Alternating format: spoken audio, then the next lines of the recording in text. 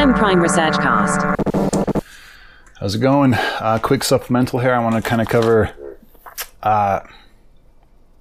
So I did the Joe Rogan interview with Jon Stewart. This is all from the same trip back from Idaho. So I also listened to his interview with Bret Weinstein. Weinstein, I think Weinstein, right? Anyway, I wanted to touch on something. He brought up his theory, or kind of, I guess it's a theory. What do you call it? The dark horse duo presidential plan. I want to. Okay. First, I hope this isn't outside the bounds of what the AI STEM drive is, what STEM theory is. But given that a STEM theory is, I don't know, it's kind of all-inclusive. I'm not planning on laying out any sort of political, I guess, governmental restructuring or anything like that. I think that sort of thing would sort of take on its own shape and happen just by the nature of what STEM theory is and how everything works. However, I don't know. I just wanted to make a comment on this. So his dark horse duo presidential plan is kind of the idea that you have two,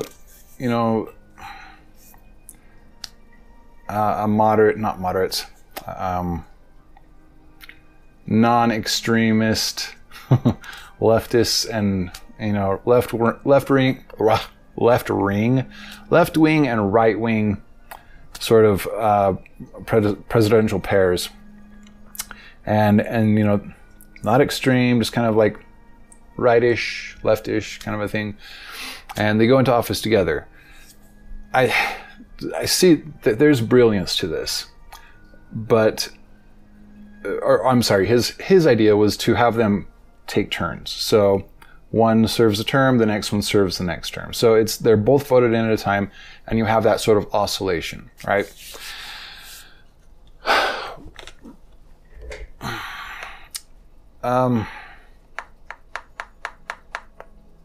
I get it, totally.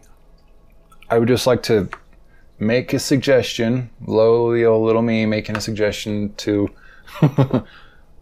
Bret Weinstein. But this is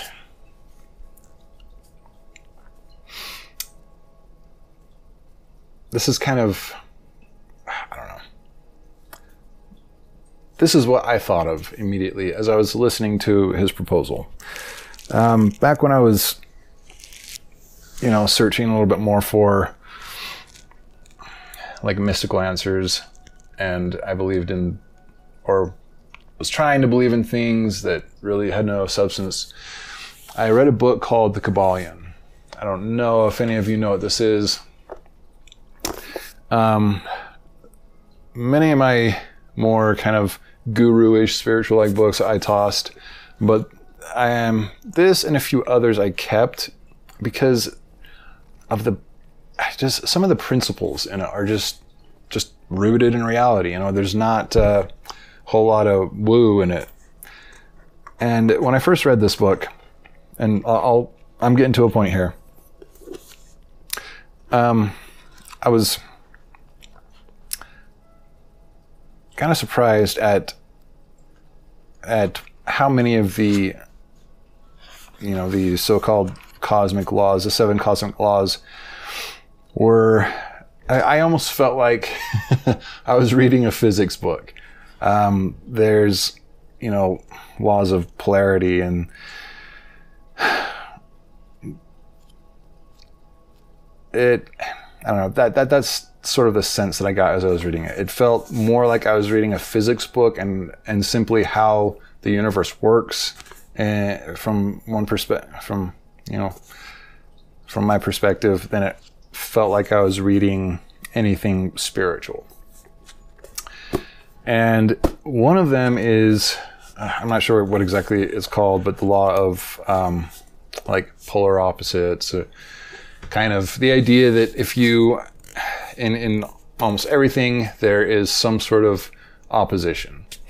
And we know that in physics, that is the case. That's the whole point, the whole idea behind symmetry, right? So this kind of comes into play. His whole proposal with putting, two opposites into kind of consecutive terms. But I would argue that there's a little bit more at play than just having two separate parties. Politics is way more complicated than that. And I wouldn't put them in consecutively. I wouldn't say, okay, you serve and then you serve. I would try to encourage them to serve together. So, like, why do you have to have just one guy serving that office at any one time? Why can't you have more than one guy? Why can't you have, 5 or 6 guys, each one representing, some subsection of interests within the populace? And okay, for instance, you have, other political parties, the people, independent, you have the Green Party, you have all these kind of little groups. But I think there's kind of a threshold that once you pass that, you deserve sufficient representation. You can't have,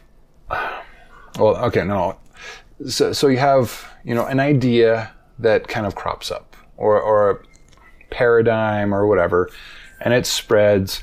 And at first you have, maybe a group, maybe a classroom of people, maybe a professor is kind of instigating this or whatever the case is.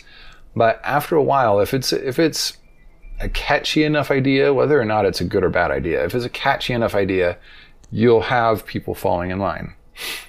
And I think that needs to be taken into account here. I think the whole Democrat-Republican duality that is just like so ardently just reinforced is just so bad on so many levels. Why does it always come down to those two? Like, those are the two craziest. They're the two most illogical, especially when you get to the extremes. If you get to the extremes of any one ideology, you get into, some sort of ideological psychosis. But, so, I don't know, maybe there's a mathematical formula where you can sort of determine, once there's a certain saturation in the populace, whether or not it deserves representation. Obviously, 1 or 2 people, whatever, classroom, whatever. But if it's something where it's becoming fairly widespread, even if it's like 10%, I don't know, 15, 20% of the populace, I don't know. I think there should be some sort of mathematical way to determine this, or what the group's accomplishments are, how many organizations they have, how much money, maybe. I really couldn't say. But I think there'd be a way to determine this. And once you figure this out, the idea of taking, a representative from each party and having them all serve in sort of a quorum, like, not a quorum is that definitionally, like, is the lexical definition of a quorum 12, or can it be more? I think it's just 12. Okay, not a quorum, a group, right? A presidential group of people that run together. Because once you have discussions like that, and they all serve the same term, they're all in office together, they all serve the same term, and they can sit down and discuss options and talk about it and work it out. You would have to find people that aren't hotheads. You would have to find people that aren't going to, lose their minds, or that are, willing to stand up for their ideals, but at the same time willing to negotiate and I don't know, give up little pieces of what they want in order to kind of achieve a more coherent, inclusive objective. But that's my 2 cents. Where are we at? Dear God, how do I do this? That's almost 11 minutes. Sorry. Anyway, that's my thought. Back to the Kabbalion thing. I think it's interesting to note that the idea of alternating them, and this is immediately what came to my mind. So, as supporting his idea of alternating terms, is kind of the idea that within an electric motor, that's how you get the motor to spin and to gain momentum and gain speed, is you're literally alternating, like the polarity. And AC motors work differently than DC motors, but they both have a polarity alternation. They both have some sort of way of like alternating as it's moving around, so it attracts the next one or repels the last one, and it keeps the what is it, the shaft, the turbine, I guess, whatever it's called, spinning. So I think there's a lot of sense to that. And I'm not saying politics is like an electric motor. I don't think that's the case at all. But I think there's something to be said about that. And I don't know if that, if in politics, if that would ramp something up, and whether or not that which it ramps up would be good to have it ramped up, have it spinning fast. Anyway, that's it. That's what I wanted to say. I think it would be better to have solid, stable-minded people representing, the significant political movements, one for each. I mean, so what? You have a room full of 50 dudes. You at least have somebody for each kind of paradigm within the populace, and you can talk shit out, and things that don't really matter to other groups, they can gather in smaller groups. And I think there would be, I think if you didn't do it right, it could be messy. But, heartburn.